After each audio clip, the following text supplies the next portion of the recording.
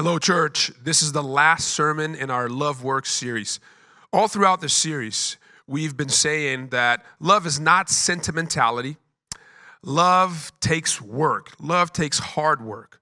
But when you put in the work, love actually works. Throughout this series, we've been talking about all sorts of loves. We've been talking about loving many things and loving in many ways. And today, we're going to talk about love of creation. That's right, love of creation.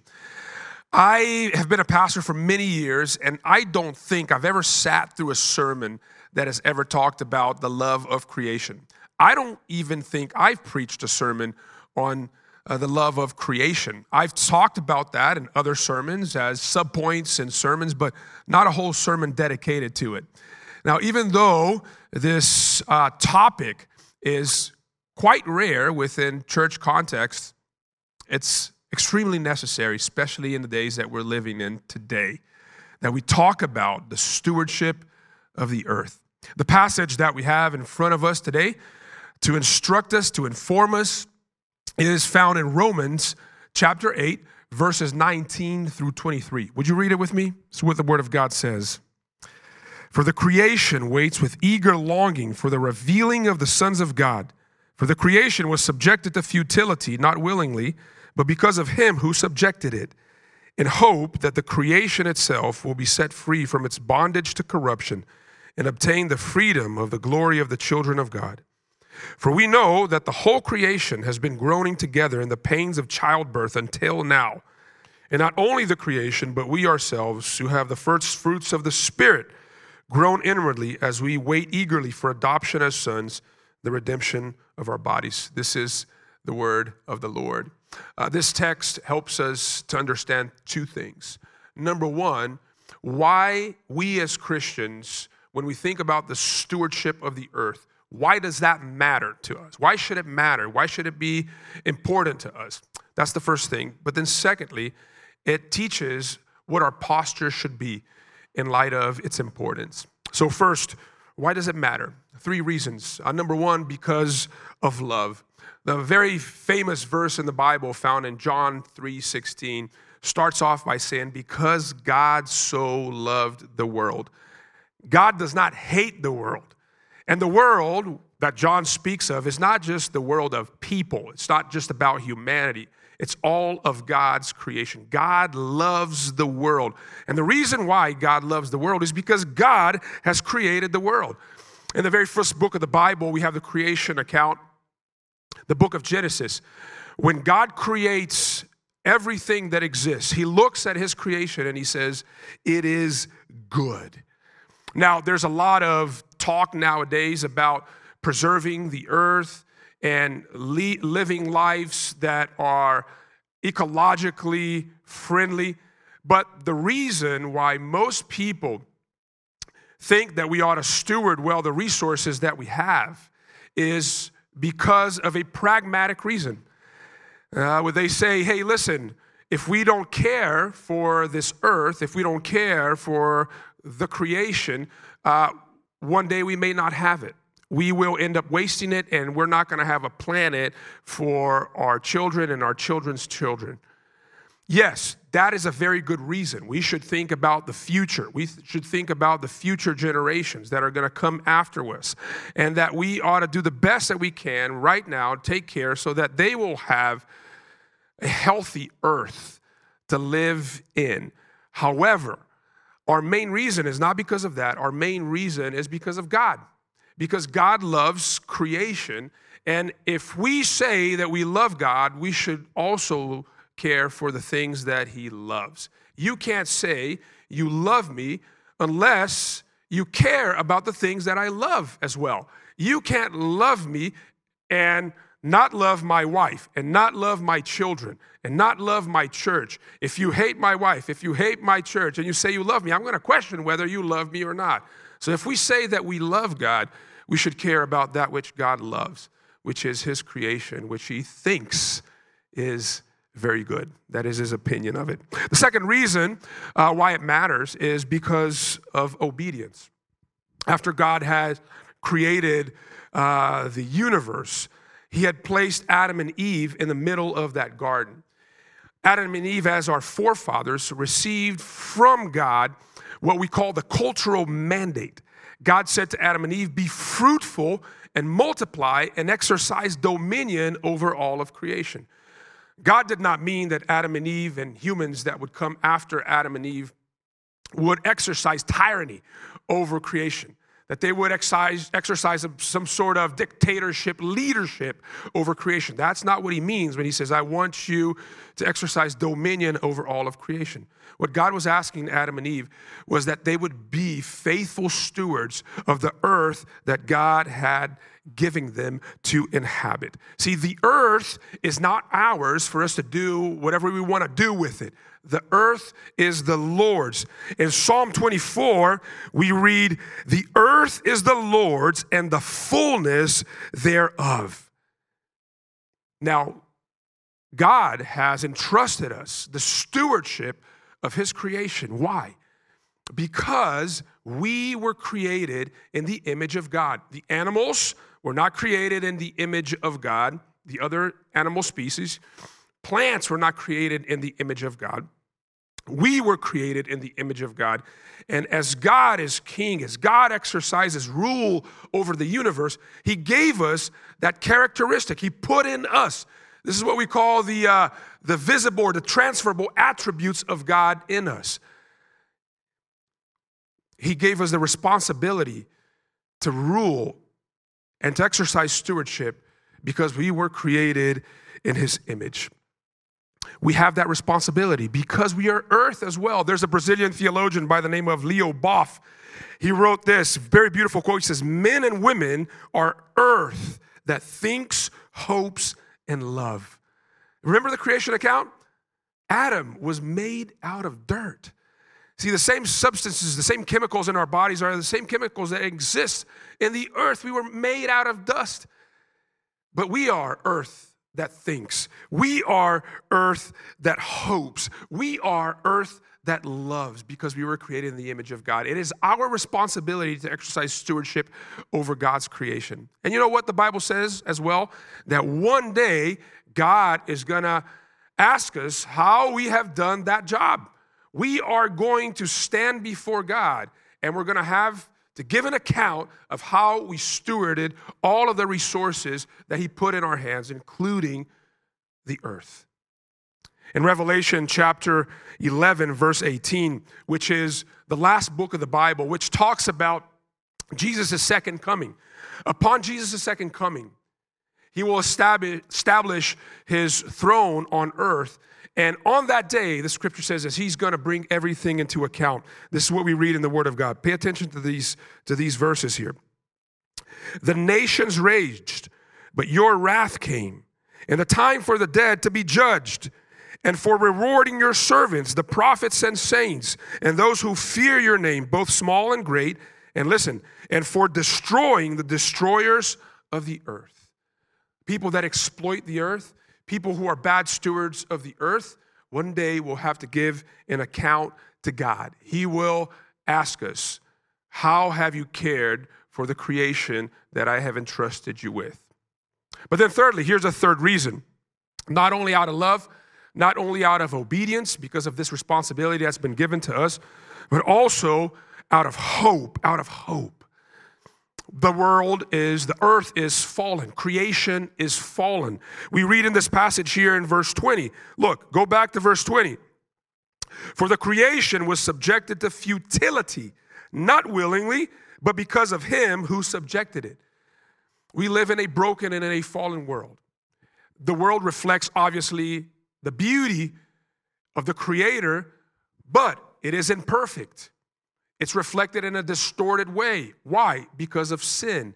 Adam and Eve, because they sinned, their sin not only had consequences for themselves, but it had consequences for all of creation that was underneath them, that was underneath their rule. And so the reason why, for instance, we have natural disasters and sometimes thousands of people die in natural disasters like earthquakes or tsunamis is not because God is evil. It's because of sin. See, if sin had not entered the world, death would have not entered the world. That's what Paul says in another passage of Scripture. But because they have sinned, death has entered the world. And that's why we have what we have in natural disasters. It is because creation is fallen. Things have been spinning out of order. Now, God is still in control, and God still controls everything perfectly, but it's not exactly the way in which He has purposed and created. We live in a broken and a fallen world. Now, the promise of Scripture that we read here in this passage is that Jesus has come to restore, to redeem broken creation, to redeem fallen creation. He has come into the world to redeem fallen creation. And the way in which He has been doing this is in two ways. Number one, by incarnating through the miracle of the incarnation. Think about that. The incarnation is something that is mind-blowing if you think about it. The Creator God, the God who created everything was created through Him. Jesus is the Word of God. He is the agent of creation. He Himself, at one point in time in history, took upon Himself created nature. Wow. Why did the Creator take upon Himself created nature? To redeem created nature. He is redeeming creation not only through the miracle of the incarnation, but also through substitution. See, on the cross, Jesus takes the full weight of the curse of sin, which is death. See, when sin entered the world, death also entered the world, and because of that, everything is dying. Stars die, plants die, animals die, humans die. Everything is subject to the second law of thermodynamics. And on the cross, Jesus is completely disintegrating. He is disintegrating spiritually as He calls out, my Father, why have you forsaken me? He is disintegrating physically as well. His body is literally falling apart. And on the cross, Jesus dies so that He can raise all of fallen creation back to its original form, to its incorruptible form. There's a very powerful verse in the Scriptures out of Colossians chapter 1, verses 19 and 20, where the Apostle Paul says, for in Him, listen to this, for in Him all the fullness of God was pleased to dwell, and through Him to reconcile to Himself all things, whether on earth or in heaven, making peace by the blood of His cross. See, on the cross, Jesus was not just reconciling humans. Most of us think that the reason why Jesus went to the cross was just to reconcile humanity back to God. Yes, He went to the cross to do that, but He went to the cross to reconcile all of broken creation. That's what Jesus was doing on the cross. Jesus is the second Adam that has come into the world to reverse the effects of the curse. And therefore, you cannot fully understand creation and the importance of our stewardship unless you truly understand the incarnate Christ and His work on the cross. One of my favorite theologians was Scottish theologian T.F. Torrance that taught in the University of Edinburgh for many years. And T.F. Torrance wrote this. He said, Christ is the ground and grammar of the shared intelligibility of the theology and science. Oh, you're asking yourself, what does he mean by that? Let me interpret Torrance to you. What Torrance is saying is, when you truly understand the incarnated Christ, the Creator God who has taken upon Himself created nature, and you understand what He has truly done on the cross, He is the link between the divine and nature and creation. To this day, Jesus has two natures. He has His divine nature, and He has also a created nature. Jesus is 100% God and 100% human. Jesus incarnated, and to this day, He is the incarnate Christ. Jesus never de-incarnated. He never threw away His human nature when He ascended into heaven. To this day, we have a Savior who still in His body wears the scars of broken creation in a redeemed and glorified body to give us the hope that that's what He's doing to everything. That's what He is doing to us. One day we will have our bodies also glorified in the resurrection of the dead. Jesus one day will redeem everything that's broken and fallen in creation. He is doing that. And therefore, we can stand on this hope today. See, Christianity is a faith that's based off of hope. Look, our stewardship, the idea of stewardship of the earth, it's not like the idea of stewardship of the earth that comes from science and academia nowadays, right? The reason why humans now have begun exploring other planets, like Elon Musk, for instance, his reason for going to Mars and investing a lot of time and trying to figure out ways of going to Mars, he says, one day this thing's going to blow up and we better have a new place to go to. We better start exploring other planets. Otherwise, there's no hope for us. Christianity does not have hold that pessimistic view of creation, that the world's going to be destroyed, even though a lot of Christians hold on to that view, right? That we're going to die and God is going to take us to heaven. It's another place. The earth is going to be destroyed, so who cares if the earth is going to be destroyed because we're going to be in heaven anyways. No. The doctrine of the resurrection tells us that in the future, heaven will inhabit earth. We're not going to leave earth and go to heaven, but heaven will come down to earth. This is a beautiful world. Do you think that God just one day is just going to throw everything away? No. He's redeeming it because, again, he loves it. There's value. And our view is an optimistic view of the future. Jesus one day will accomplish his work. In Revelations 21, verse 5, it says that Jesus one day will look at redeemed creation, and he's going to say, oh man, I have made all things new. He's not going to say, oh man, that's not in the Bible, right? That's me. But he's going to say, hey, I have made all things new, as if he is proud of his work of full restoration. And when that day comes, it's going to be glorious. The Bible says that even the trees will sing for joy. In Psalm 96, verses 12 and 13, we read, let the field exult and everything in it. Then, meaning on that day, when Jesus Christ finishes the work of restoration, when he consummates the work of redemption, on that day shall all the trees of the forest sing for joy before the Lord, for he comes. Isn't that beautiful? What a positive view. What a view that offers us hope and purpose as we steward the earth in the present.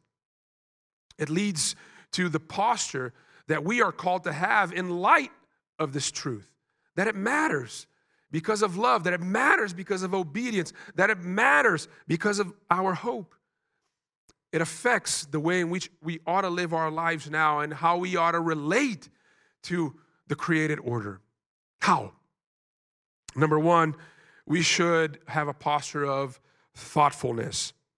In verse 21, here again, the reminder that creation is awaiting for that redemption day, right? That it's longing to be set free because it's now found in a state of oppression. Creation is being oppressed. It's longing to be set free. And so the question is for us is how can we join Jesus in that which he is doing in order to liberate creation, in order to lift the burden of oppression that creation currently experiences? How can we join Jesus in his mission? We ought to do that, number one, with intentionality. You have to be asking questions about everything we do and how our choices affect creation. You should be asking questions such as, should I be giving my money to that business that is making a profit out of the exploitation of creation? We as Americans need to be asking the question, what about our wastefulness? We are very wasteful. I was just thinking about that the other day. Think about all the toys that my kids have, like crates and crates filled up with little plastic toys. Some of them they've only played with a few times. And we accumulate so much waste at the expense of creation. Stuff that goes back and affects, the ecosystem in a negative way. We should be asking this question as Americans, our wastefulness of resources. Is that how God has called us to live? Is that how God has called us to steward creation and the earth? We should be asking questions. And we should have a posture of cultivation.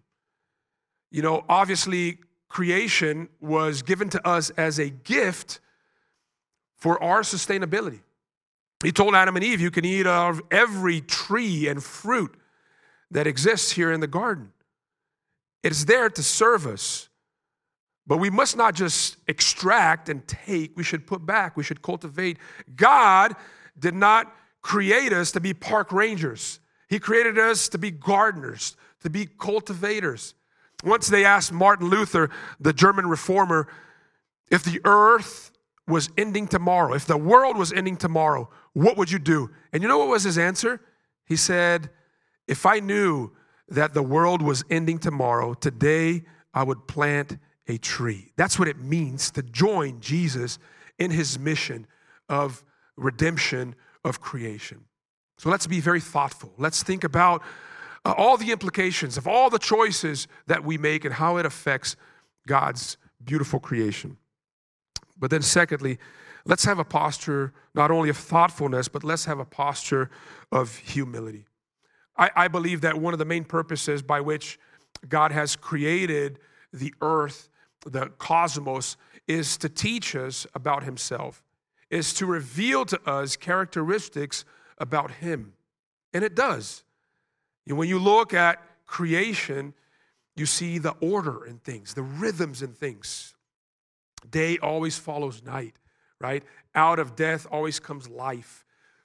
Those are things that reveal to us the God that we have, the freedom in creation that we see. You know, when an eagle is flying up high into the sky, or when a cheetah is running, you know, fast through an African field, you sense that freedom. In fact, many of us have posters of those animals in those environments in our offices and in our homes because it's inspirational. And it teaches us about our God, the nature of our God, the free nature of our God, and how he has created us to be and to exist. See, in Psalm 19:1, which is one of the most famous psalms in the Bible that talks about creation, it says this, that the heavens declare the glory of God and the sky above proclaim his handiwork. Day to day pours out speech, and night to night reveals knowledge. Theologians call this general revelation. It reveals to us God. In fact, in Romans 1, the Apostle Paul says that humans are inexcusable when they're living their lives without God being their main purpose. Because how can they deny a God? How can they deny the existence of a God when every morning there's a beautiful sunrise? When every night there's a moon in the sky and stars way up above? See, nature teaches us about the being of God. You know, I was thinking about this the other day because now, humans have sent crafts to Mars, right? We've seen the image of the rovers in Mars and the pictures of Mars. And, oh, wow, we just made it to another planet. It's the first time that humanity has ever landed anything on another planet. And, but I'm looking at those images, and all we see, think about that, is rocks and dirt. That's it. No plants, no animals, no nothing. All we see is rock and dust. And I'm thinking to myself, you know what this is teaching me when I ponder and think about it? That we are loved. Think about the earth that we inhabit and all the beauty and the resources that we have here. We have way more than rocks and dust. We have a very diverse ecosystem. We have many colors all around us. Man, we live in a city that's beautiful. Come on now. Somebody give amen. We live in a beautiful city. People are moving here in droves because of the beauty of this place. And this communicates to us what? When we see nature and creation all around us in comparison to what's out there, that we are loved by God. In fact, I think that every scientific discovery that we have access to just confirms the fact that we are loved and that we have a great God. Think about that. Did you know that there are 2 trillion galaxies? We inhabit a corner, a little cul-de-sac of the universe. There are 2 trillion galaxies. And the Bible says that our God has created all of that. When I think about the vastness of the universe, I feel so small. But at the same time, I sense, how good and how big our God is as well. See, what sin does to us, sin has this power of diminishing our view of God. But when we look at creation, it augments our view of our Creator God. Nature is here to teach us about the being of God. You read the Bible and Solomon is saying, hey, in Proverbs 6 and 11, right? He says, you want to learn about the right culture of work, good work ethics? Just look at the ants. Look how they work. Look how they toil. Look how organized they are. Jesus in the Sermon on the Mount, he is teaching us about the kingdom of God, and he's using examples of the birds of the air and the flowers of the field to illustrate deep truths, because nature is there to teach us about God. And so what's the practical application here? Go outside. Don't be content and locked in a suburban atmosphere the whole time or an urban atmosphere. You need to be out there with nature. Okay, if you live here in Miami, you have plenty of opportunities to do that. You can go to the Everglades, go to the beach, be outside. Take trips and go see the mountains. Go see snow. During the winter, we took our kids to see snow. They saw it for the very first time, the little ones up in New Hampshire. They were like, oh my gosh, what is this? Santa lives around here. He must, right? Go out there. Be out more. Incorporate nature, contact with nature into your Sabbath rhythms. I love that when God finished his work of creation, he rested. But God rested observing creation. Because on the 7th day, God said, it is very good. I think that what God was doing on the 7th day, he was just soaking in the beauty of the works of his hands. And that's what we must do as well. It will replenish you. So be out, be more in contact with creation. Get out of that desk, get out of that couch. Maybe today after online church, you can go outside, go do something, incorporate that into your life's rhythms. It will teach you about God. But then lastly, worship. One of the things that the Bible is very clear is to say that all of creation is glorifying and worshiping its creator. And our call is to step in and join creation in the worship of God. Only when we step into that space and join creation in the worship of its creator will we truly find our purpose. The first question of the shorter catechism is, what is the chief end of men?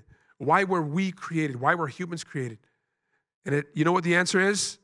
To glorify God and to enjoy him forever. You cannot find what your true purpose is unless you find it in the context of the worship of your creator. So I'm going to invite you now to stand. We're going to worship God. And we're going to step into that space and join creation in his worship. And the more we worship God, the closer our hearts become to the heart of God, the better stewards we will be of his creation of this earth. Let's pray. Father, we are grateful for your work of creation. All the beauty and the minutiae and the details that exist in your creation reveal so much about you. But Father, we are grateful also for the work of redemption, that you are redeeming broken creation. You are redeeming our lives as well, as the Apostle Paul talks about here.